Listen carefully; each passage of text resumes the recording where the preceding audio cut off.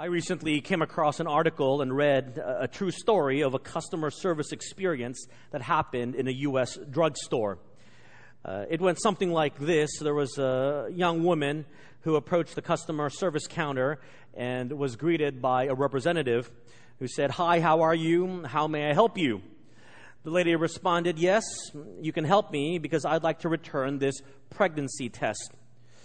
The representative asked, "Well, okay, what's wrong with it?" The lady responded, "The test came out positive." The representative was confused and said, "Okay, what would you like me to do?" The woman said, "Well, I can't be pregnant, so this test must be defective, and I want to return it." Now, for those of you who know, it's very rare for pregnancy tests to mistake a positive pregnancy. A negative one, yes, but a positive one, very rare. And so the representative said to the woman, "Ma'am, I'm so sorry, but you can't return a pregnancy test you've already used." The lady was adamant. "What do you mean I can't return it? It's wrong. It gave a false result. I want to see your manager." And so the representative goes back and calls upon the manager, who is also a woman, and explains the situation of the woman out in the counter, and she returns with the rep back to the front. The manager says, "Hello, how may I help you?" The lady says, "Yes, you can help me. I want to return this pregnancy test. It came out positive, and I just can't be pregnant. I can't believe it. It's wrong, and I want my money back." The manager says, "Ma'am, I'm so sorry. I can't refund you on this test because it came out positive. Just because you don't like the result, I can't refund you." But the lady insisted, "No, I insist on getting my money back." At which the manager, getting frustrated, replied, "Ma'am, I'm so sorry. I still can't give you a refund just because you don't like the test results. But by the way, congratulations on your new baby." As I read the absurdity of her denial, my response was how ridiculous that this woman would deny the obvious fact that she was going to be a mom. But as ridiculous as this exchange was, as I examine the Christian life, we do it all the time. We are Christians, whether we deny it or not. Whether we deny it through words or actions, we really are the children of God. We are followers of this man called Jesus Christ. But it is a natural response when we don't want to admit something that we simply deny. We see it with politicians. We see it with the accused. We see it with the defendants in the court. We see it with our children. We see it in our generation, young and old, a generation that when they simply don't want to admit something, they deny. And somehow in the denial of what they say, somehow it must be true. And because this has pervaded itself into our culture today, that somehow if we deny, then it simply won't come true, we do it with our faith as well. Now, what's wrong with that, you say? Everyone is doing it. There are aspects of our Christian life that we are not perfect in. Well, here's what's wrong with it when we deny certain aspects of our faith, and we deny before the world that we are followers of Jesus in the way we live, in the way we talk, and in our actions. What's wrong is that the world sees the incongruity in which we live our lives and say what we believe in.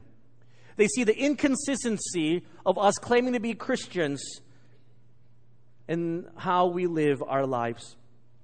So I think it's important for us to know of some factors that contribute to our natural denial of our Lord and of our faith. And we do so as we continue our sermon series entitled Imperfect. You see, the world needs to know that how we live our lives are consistent with how and what we claim to believe in. Turn with me in your Bibles this morning to the Gospel of Luke. We've been in the Gospel of Luke. I'd like you to turn with me to the Gospel of Luke chapter 22 as we take a look at verses 54 to 65. Luke chapter 22 verses 54 to 65. And then put your finger there. I'd like you also to turn with me to John chapter 18 as we take a look at verses 15 to 27. And so we're going to be flipping between two of these gospel books. Luke chapter 22, beginning in verse 54, and then John chapter 18, beginning in verse 15. And we're going to study these two correlating passages. And if you remember from a few weeks ago, we pick up the story where Jesus has been arrested in Gethsemane. The traitor Judas has kissed Jesus to signal the man the soldiers were to arrest. And if you missed that sermon, it's important that you go back and listen to it. Because not only is Judas the traitor in the story, we're all traitors against Jesus. But Jesus has been arrested in Gethsemane, and he is brought to the house of the high priest. I pick up in Luke 22, verse 54. And having arrested him, they led Jesus and brought him into the high priest's house. But Peter followed at a distance. Now when they had kindled a fire in the midst of the courtyard and sat down together, Peter sat among them.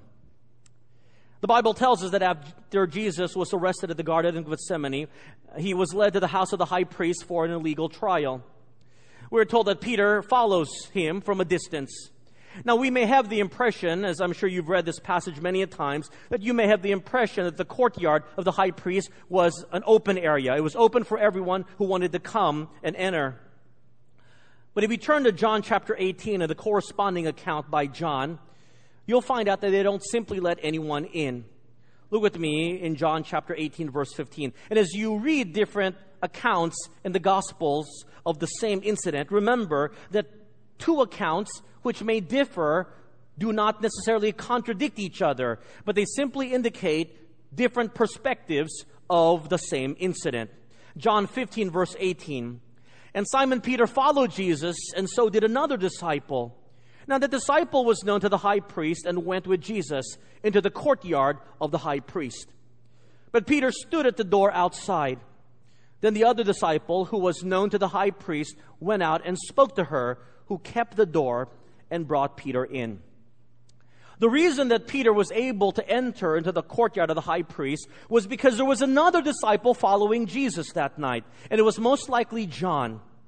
And because of John's connection with members of the high priest's staff, they allowed him to enter into the courtyard of the high priest. But they wouldn't let anyone else in. And so Peter, the Bible tells us in verse 16 of John 18, had to stand outside.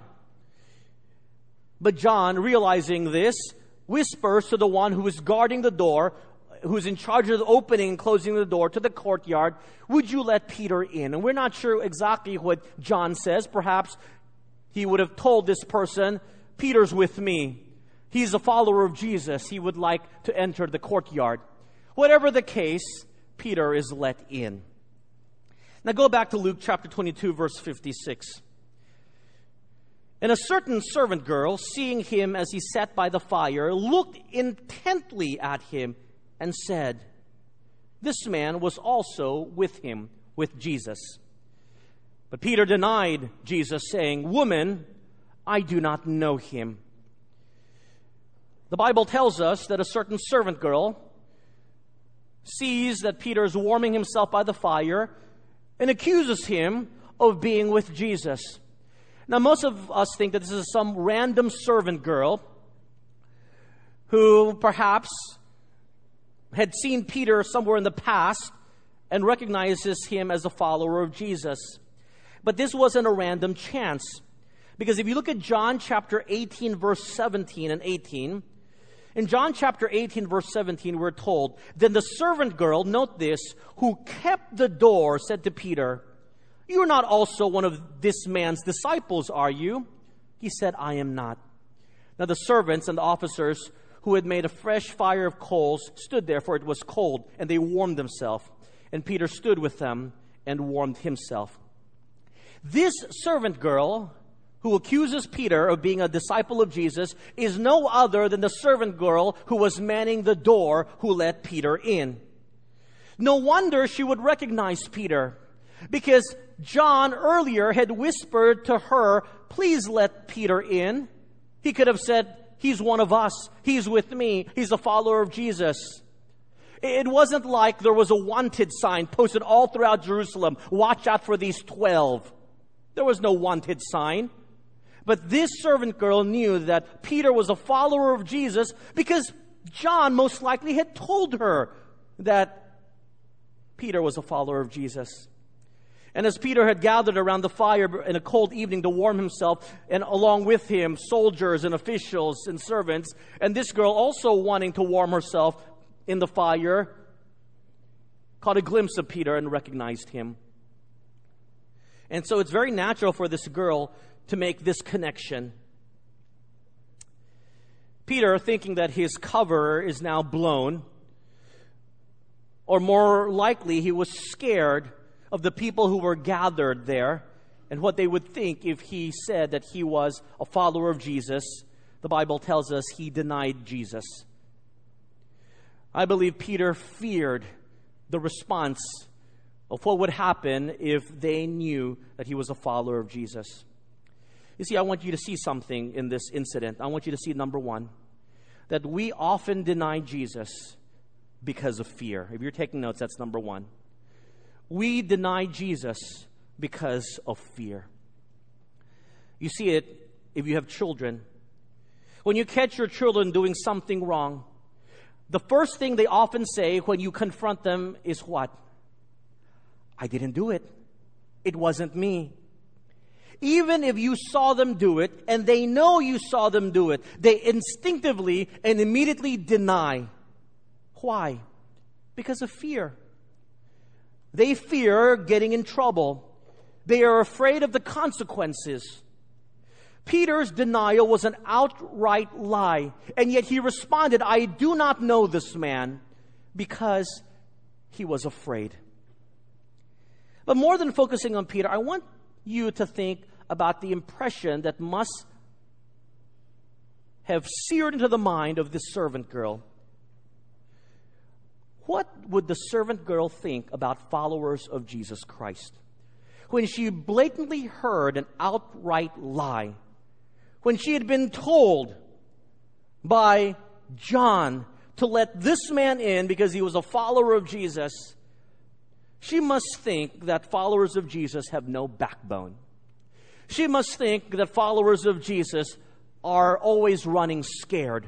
She must think that followers of Jesus would immediately deny him when they are simply asking, are you with this man?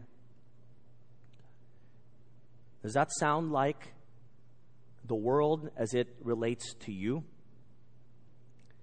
But somehow Peter doesn't care about presenting any sort of good testimony or mark of honesty. He says adamantly, I do not know him, as Luke would recount. And in the same breath, he says, I am not one of his disciples, as John would recount. To the very girl who opened the door and let him in, because John told this woman that Peter was one of his buddies and associated with Jesus. My friends, the world knows if we deny our faith. They will know we deny our faith because of fear. And they won't think much of us when they realize that. Because they will know that your actions and your words don't really mean much if you would deny your faith so easily just because you fear. So what type of faith do you exhibit to the world when they can so easily see that you blatantly deny your faith in the face of fear? I remember in one of the Charlie Brown comic strips that Linus and Charlie Brown were talking together. And Linus says to Charlie Brown, I don't like to face problems head on. I think the best way to solve problems is to avoid them. In fact, this is a distinct philosophy of mine. No problem is so big or complicated that it can't be run away from. That was Linus's philosophy. Sadly, that is the philosophy of many Christians. That often marks the Christian life. There is no problem so complicated and so big that I cannot run away from. We fear.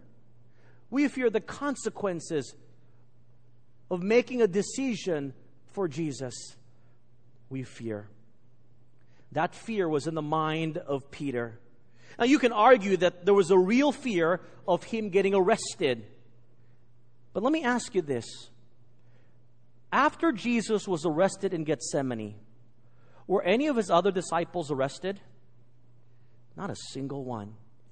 If they wanted to round up all the followers of Jesus, they would have done it in Gethsemane.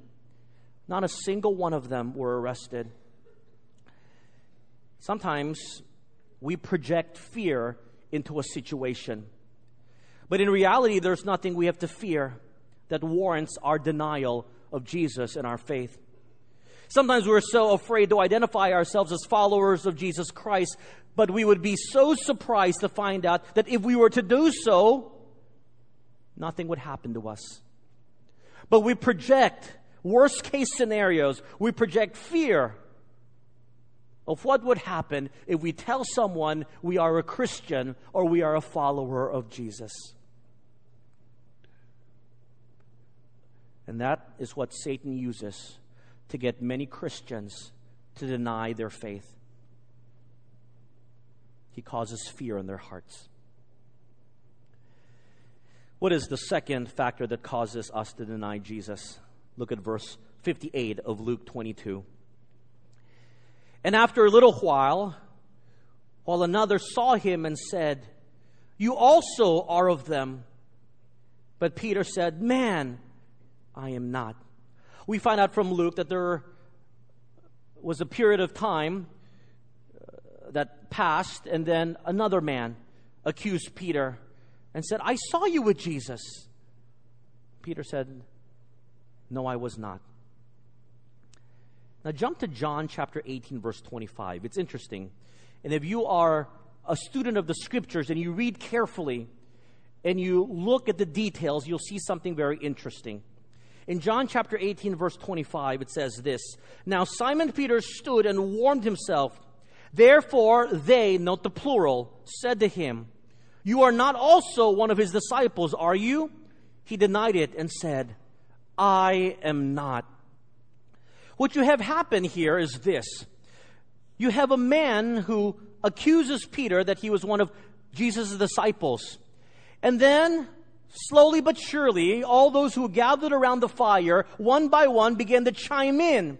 And now you have a group of people, from a singular man to a group of people accusing Peter of being one of Jesus' followers. And in this second round of accusation, Peter adamantly says, "I am not a follower of Christ." Now, I've always thought it kind of strange, and this is the question I'm going to ask Peter when I get to heaven. Peter, when that servant girl first accused you and you denied her, why didn't you just leave? Did you ever ask yourself that question? Why did you stick around? You were identified. Why did you stick around? Why did you just leave? I don't know. If Peter was smart, he would have left that fire. And yet he stuck around. And for whatever reason, because he stuck around, a man recognizes him. And then more chime in, and now you've got a group who are pressing up against him. Perhaps Peter thought that no one else would recognize him. Perhaps he thought it wouldn't happen to him again. Perhaps he thought in his mind, yes, I denied Jesus, but she was the one at the door. No one else will recognize me. I won't commit the same sin again. And we often do the same thing. We think that it's a one-off if we deny Jesus. It's a one-time thing. God will understand. He will forgive me. It won't happen again until it happens. Peter could have, at this second time, admitted that he was one of Jesus' followers, especially with so many witnesses chiming in. But instead, Peter doubles down with increasing pressure and again denies Jesus a second time. He says, "I am not one of them." And from this interplay, you see a second principle, number 2. We often deny Jesus because of pressure. We deny Jesus because of pressure. When one person attacks us and that opposition grows, we often shriek back and skirt back, and we succumb to the pressure. And that's why it's important for us all to be in community, to be in a community that supports us when the pressure of the world comes pressing onward. A community helps us withstand the onslaught of the pressure of this world. But here Peter was all alone. We don't know where John is. He's gone somewhere, and who knows where the other 9 are. When pressure is put upon us, we often have a human tendency to conform, to wilt under pressure. It is a natural process I'm not sure if you've heard of the psychologist Solomon Asch. If you've taken philosophy, I'm sure you would have studied him, or psychology. But Solomon Asch wanted to show the power of conformity. And so in the 1950s, he did a series of social experiments.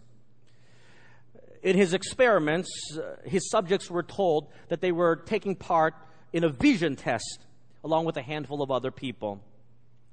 The participants would be shown pictures, and they would individually answer a very simple and obvious question. Now, the catch was that everyone in the room was in on the experiment except the test subject. And the test subject would answer last. Now, these questions were obviously right or wrong. It was not complex questions. It was a very simple question. Obvious questions like, which line is the longest? Pretty simple stuff. It was obvious which one was the right answer.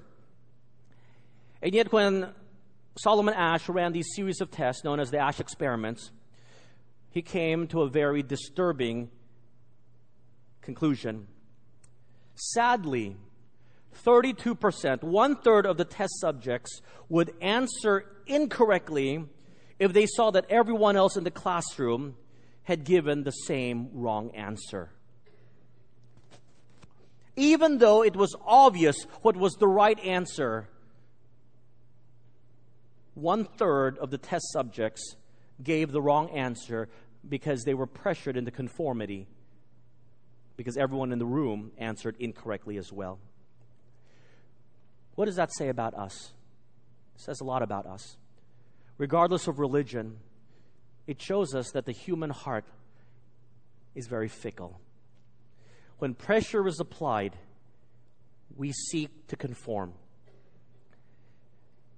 1/3 of you, if the survey is correct, 1/3 of you will make a wrong decision, even though there is a right decision to be made, if everyone makes the wrong decision with you.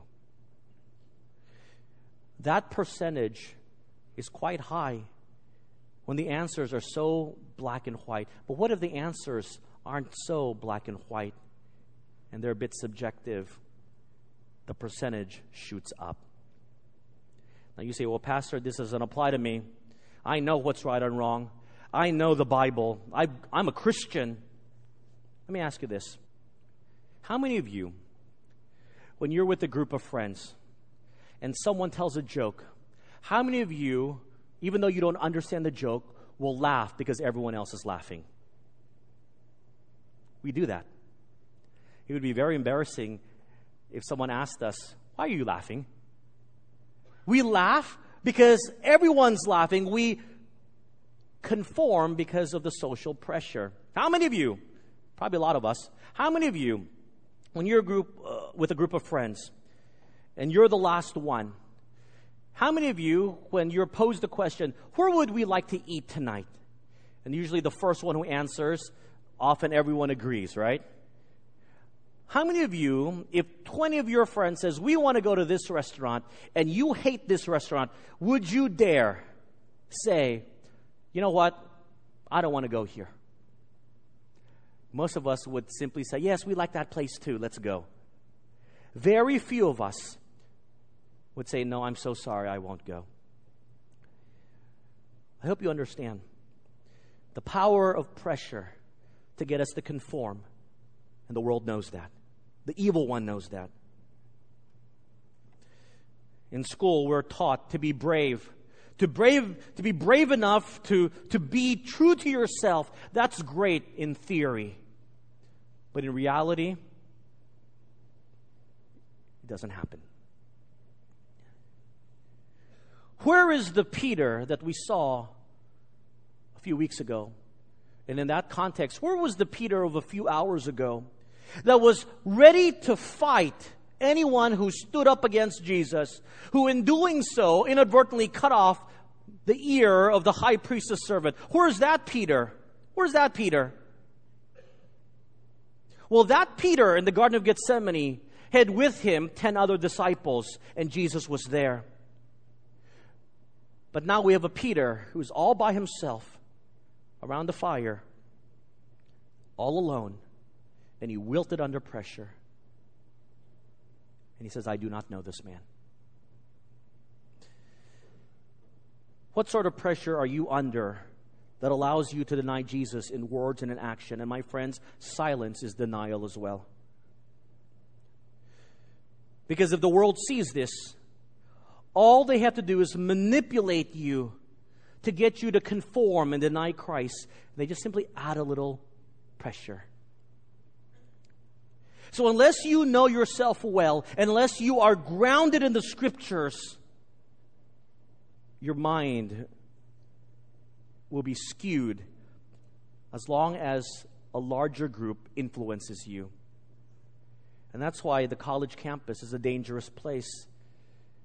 Because there, college students are introduced to men and women who are brilliant. And in their social circles, everyone is talking about how dumb an idea believing in Christ is. And we often lose our young people there. We deny Jesus because of pressure and the pressure to conform. You need to be aware of that fact so that you can thwart the fiery darts of the evil one. John chapter 18, verse 26. One of the servants of the high priest, a relative of him whose ear Peter cut off, said, "Did I not see you in the garden with him?"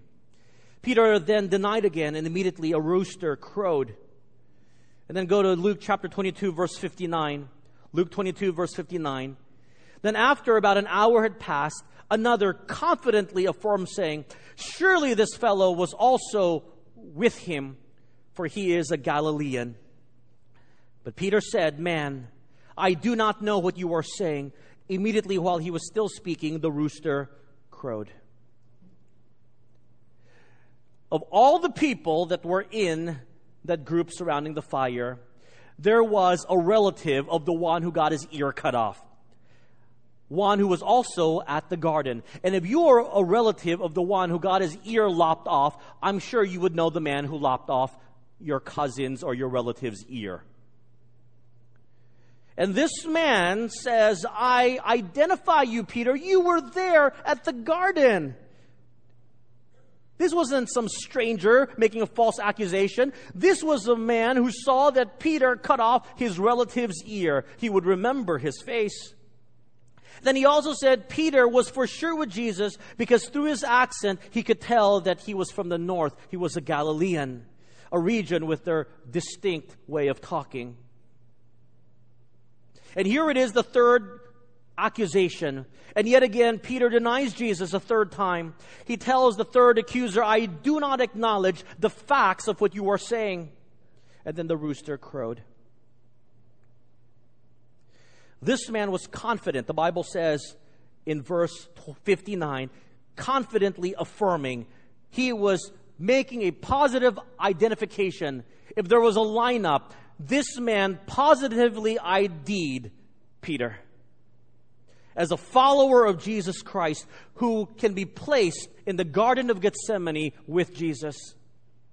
But Peter simply denies this because he doesn't want to be identified with Jesus. Peter denies, although a blatant lie, his very association with Jesus. And from this incident, we receive our third principle. You see, number 3. We often deny Jesus because of identification.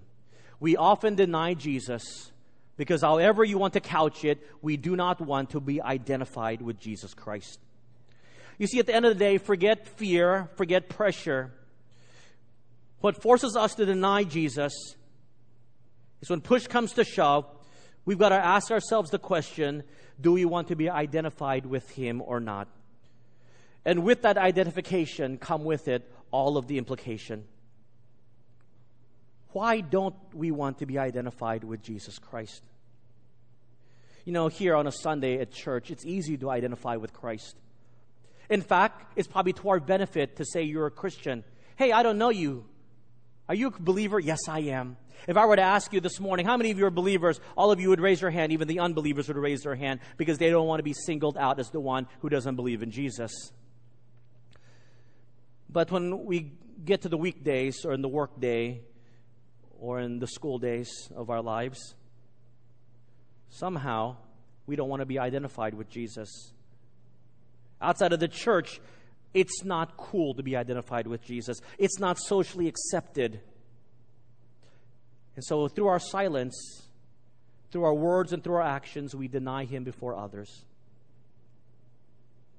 For many of us, that simple identification of being a follower of Jesus is very difficult.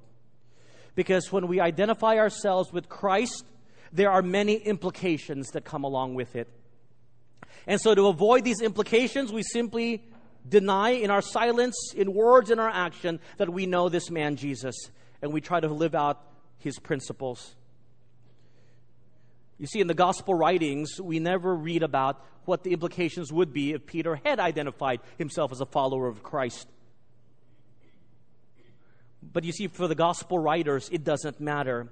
It should not matter what the implications and the fallouts are to identify with Jesus. It shouldn't matter.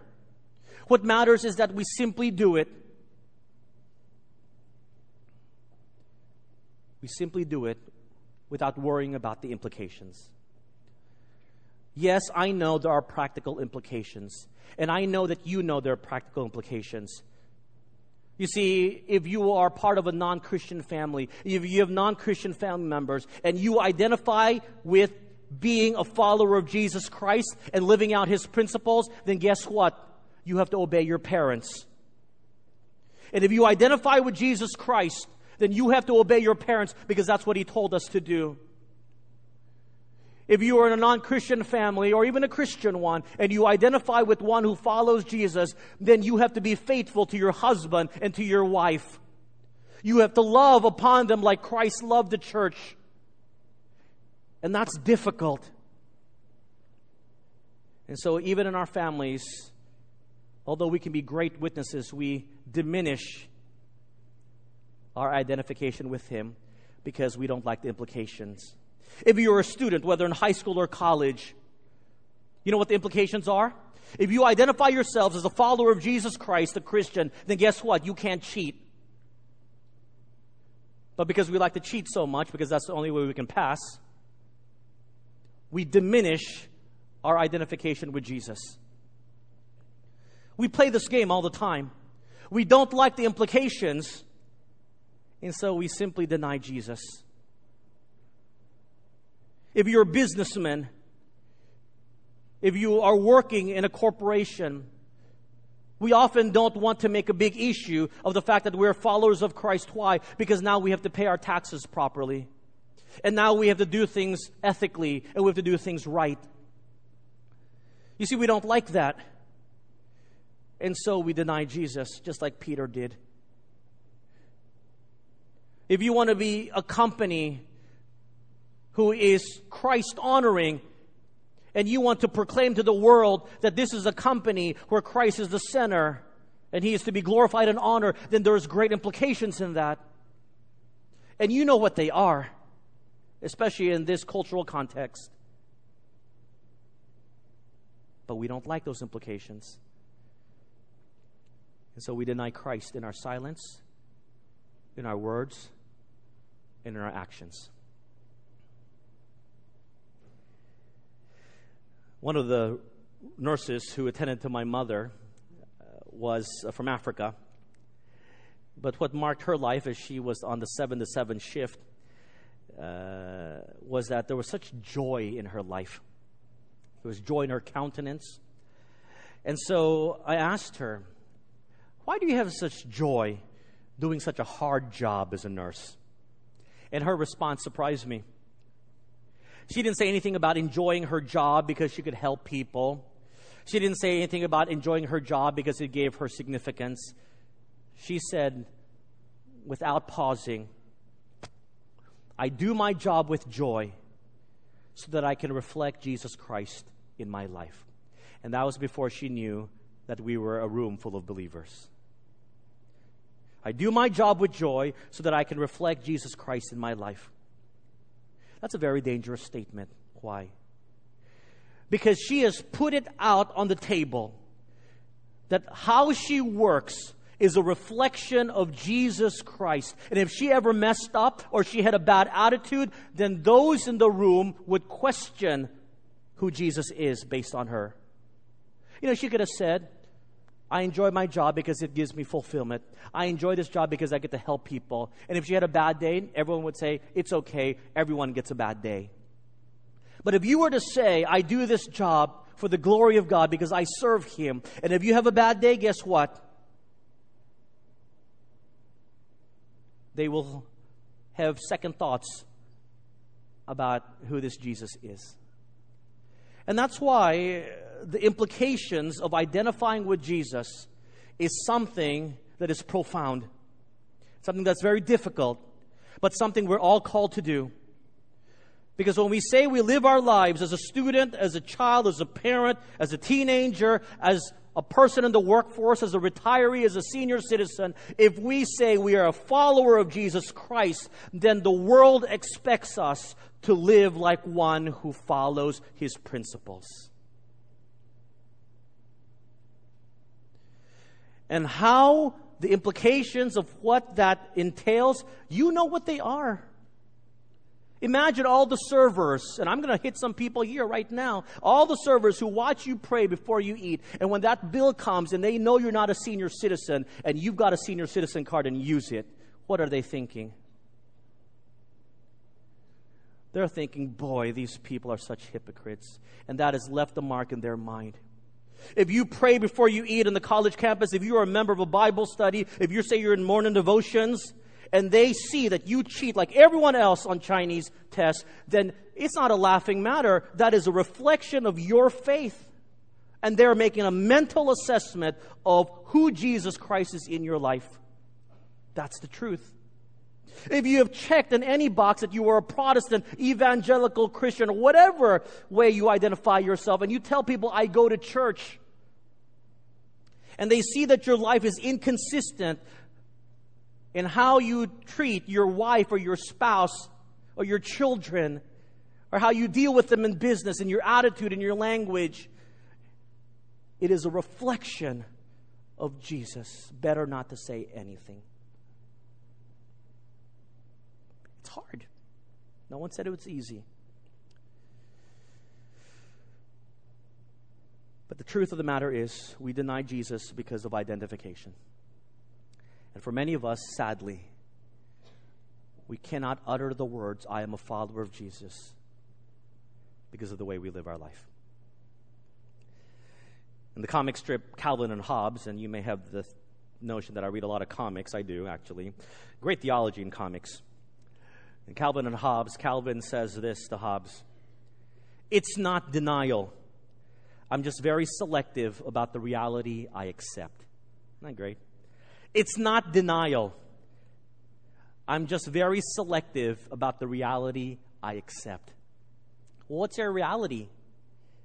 Christian on Sunday, non-believer Monday through Saturday? You cannot pick and choose the reality in which you live.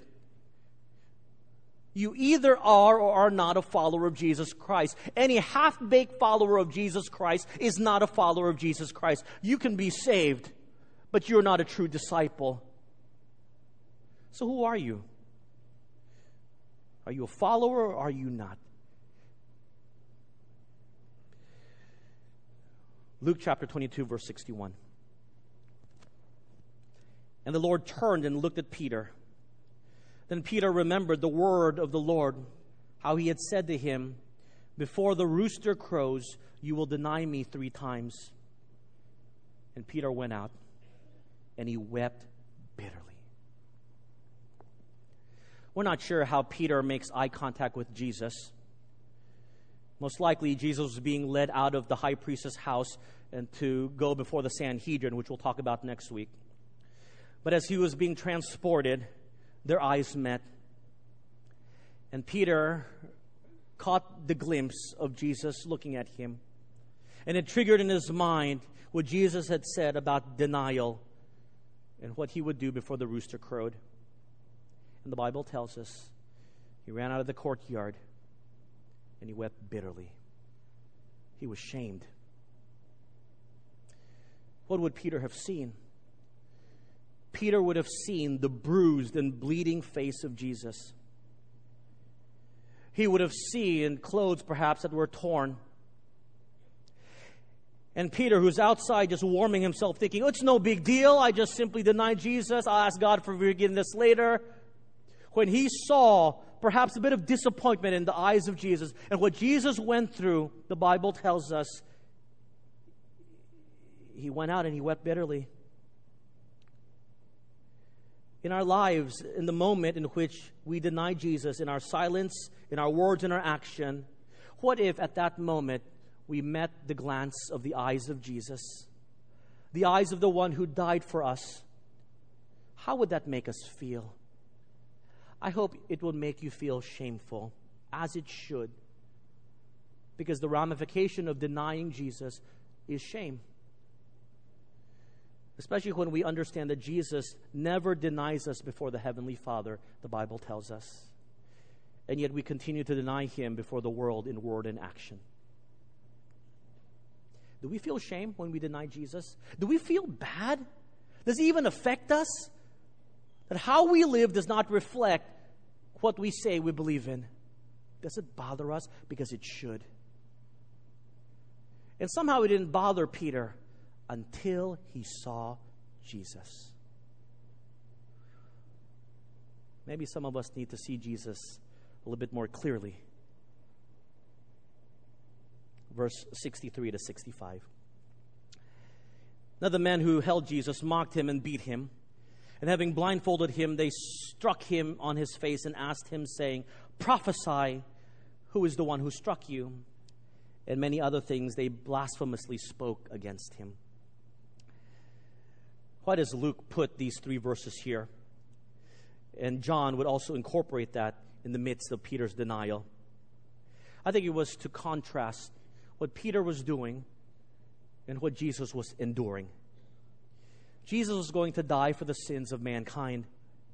Jesus was going through with it. He would not allow the fear of death to prevent him from walking the way of the cross.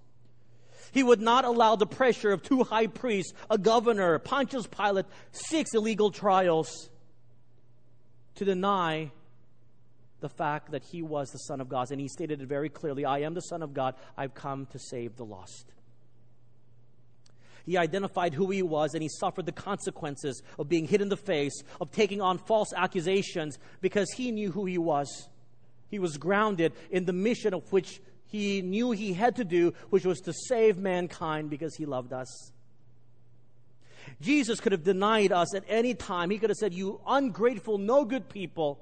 Why in the world am I dying for people like Peter who can't even affirm me before these people? But his love for us and for Peter and for Judas and for everyone else drew him nearer to the cross. The Bible says in the book of Hebrews, he never leaves us nor forsakes us. So how can we even think about denying him when there is one who we call Lord, who never leaves us nor forsakes us?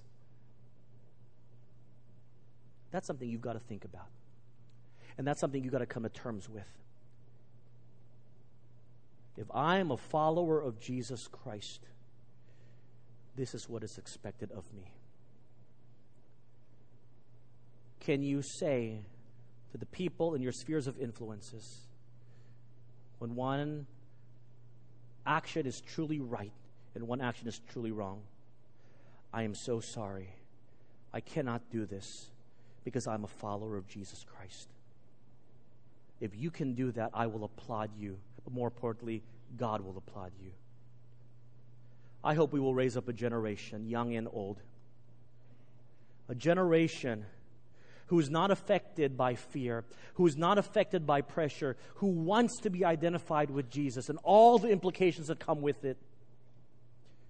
And that they would see every day the eyes of Jesus looking upon their lives, and they would see Jesus face to face in their quiet, daily, intimate moments, to be aligned, to know that they can say with all certainty, and with all passion, and with all conviction, I am a follower of Jesus Christ. These are the things I can do. These are the things I cannot do. The choice is yours. But I hope the Word of God has challenged you to think how we all need to live our lives. Let's pray. Heavenly Father, thank you for your Word. Your Word has challenged me this entire week. Looking about the many times I have, even as a pastor, denied you, because pastors do get scared and they want to conform, they want to be liked. For those this morning whose lives have been a life of denial, would you forgive us of the shed blood of Jesus Christ? Would you help us to daily gaze upon the face of the one who died for us, to look upon the loving Savior who never denies us before the Heavenly Father, who never leaves us nor forsakes us, and with the cross squarely set in our perspective, we will tell all those who want to listen, by the way we live, by the words that come out of our mouth, that we are followers of Jesus. Because, Lord, we love you. Because of what you've done, you deserve our very best.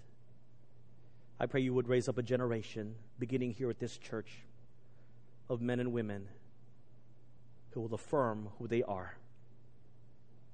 They are followers of Jesus. In Jesus' name we pray. Amen.